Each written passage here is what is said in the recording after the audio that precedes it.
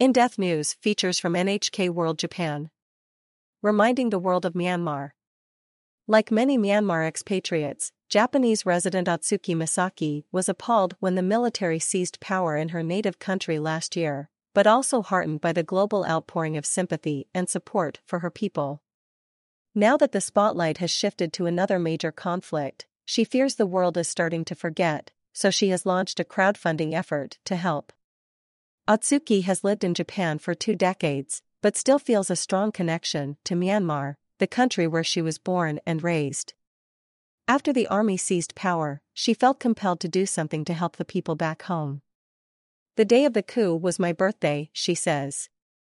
I saw the news on social media and was so shocked. I couldn't accept what was going on in my home country.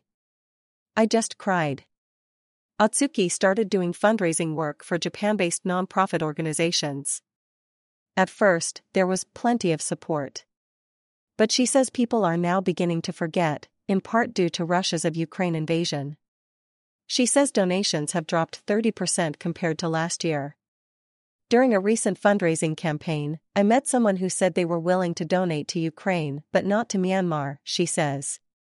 That made me sad. Otsuki decided she had to do something more to remind people of the situation in Myanmar. In March, she launched a crowdfunding project to send money to people displaced by the fighting.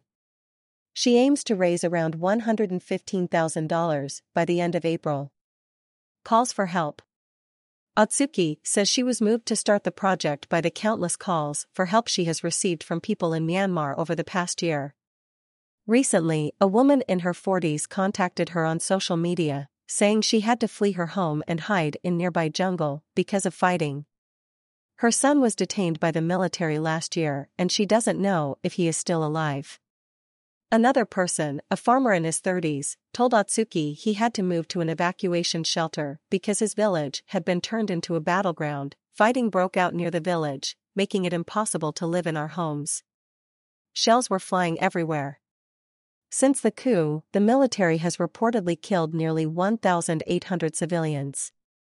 United Nations officials say more than 560,000 others have been forced to leave their homes. Help from Japanese students. Otsuki is running the crowdfunding campaign with friends from Myanmar.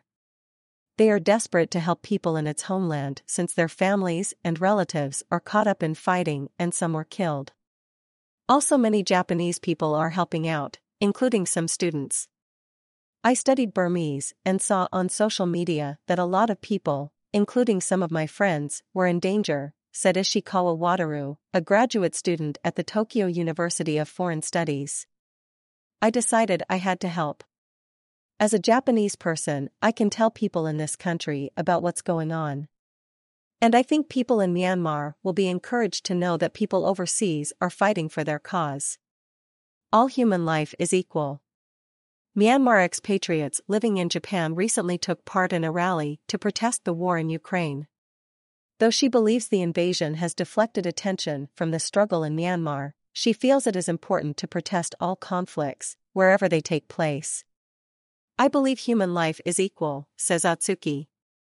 I want the Japanese government to accept Myanmar residents with family in Japan, in the same way it is accepting evacuees from Ukraine. I want Japan to accept anyone who is in trouble and has nowhere to go. The crowdfunding campaign will continue through the end of this month.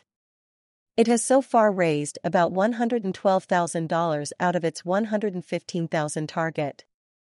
Once it closes, Otsuki will send the money to Myanmar through a non-governmental organization in Thailand. There are many people who have been killed by the military, she says. If we don't do anything and let them take power, these deaths will be legitimated. That is unacceptable. I am willing to do whatever it takes to restore democracy to Myanmar. Kikuyama Kengo. NHK World. Correspondent.